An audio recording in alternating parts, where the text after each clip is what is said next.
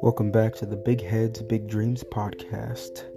And today we are going to dive into Job chapter 3. If you've been following along with us, we've covered Job chapter 1 and chapter 2, and we'll just do a quick little recap. So, Job is a very godly man, and the Lord blessed him. He had many children, lots of animals and land and wealth, and one day Satan approached God and was like, hey, Job is only loving and praising your name because of all the wealth that you've given him. You've blessed him so much. And so the devil was like, go ahead and curse Job, and I'm sure he will curse you to your face. So God allowed Satan to hurt Job, both physically and hurt his material wealth. Job was at one of his low points. He lost everything. Even his wife was convincing him to curse God and die. But you know what? He still did not sin against the Lord. He still lifted God up and gave him praise, because what God gives you, he can also take away. And he refused to go against his integrity.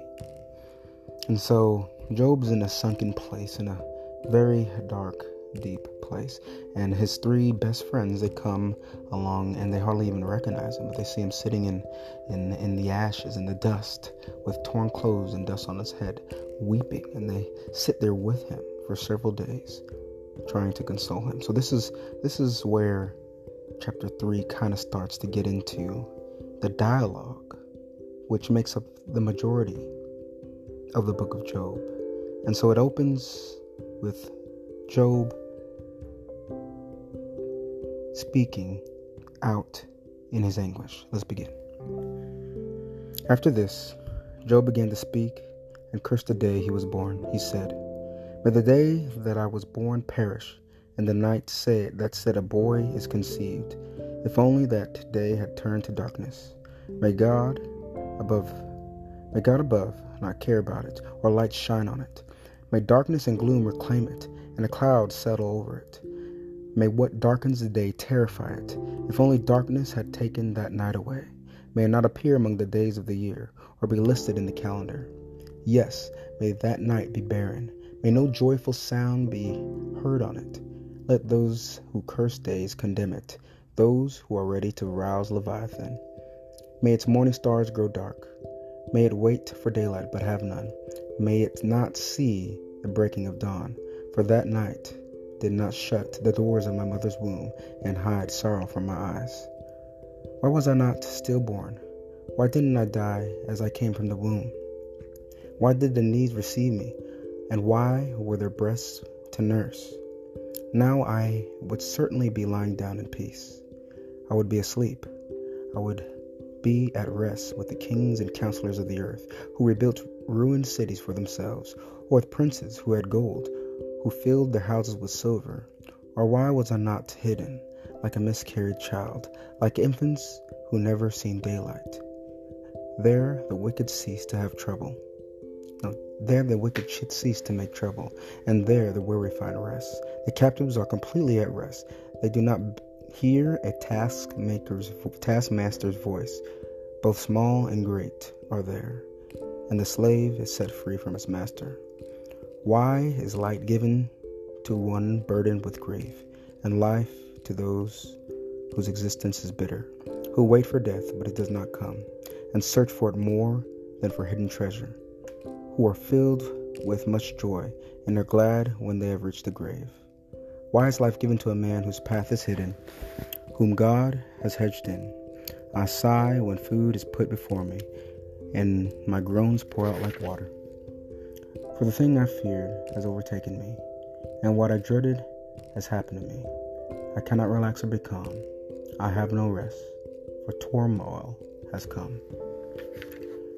Now, I know that a lot of people out there, especially 2021, they struggle with anxiety and depression. And life doesn't always seem fair. Life is very difficult, whether you're a Christian or not. And sometimes, especially if you're a Christian, because we have a sense of not necessarily entitlement, but there's a lot of doctrine and preaching out there, a sort of prosperity gospel that life is always supposed to be joyous and that we're supposed to be blessed abundantly by God in a material sort of sense. And so a lot of us, when we don't see that come to fruition, we are depressed. We're depressed when we are constantly death scrolling on Instagram and Facebook, and we see how happy these people seem to be, when in reality, social media is just a facade. And so we get depressed, and even the Lord's chosen ones, even the one that the Lord delighted in, he was depressed. He wished for death. He wished he was never born.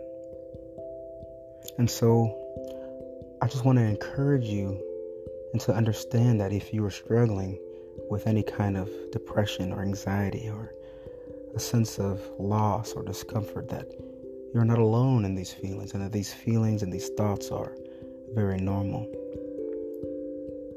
But we need to cling to the Lord regardless of the circumstances in this life.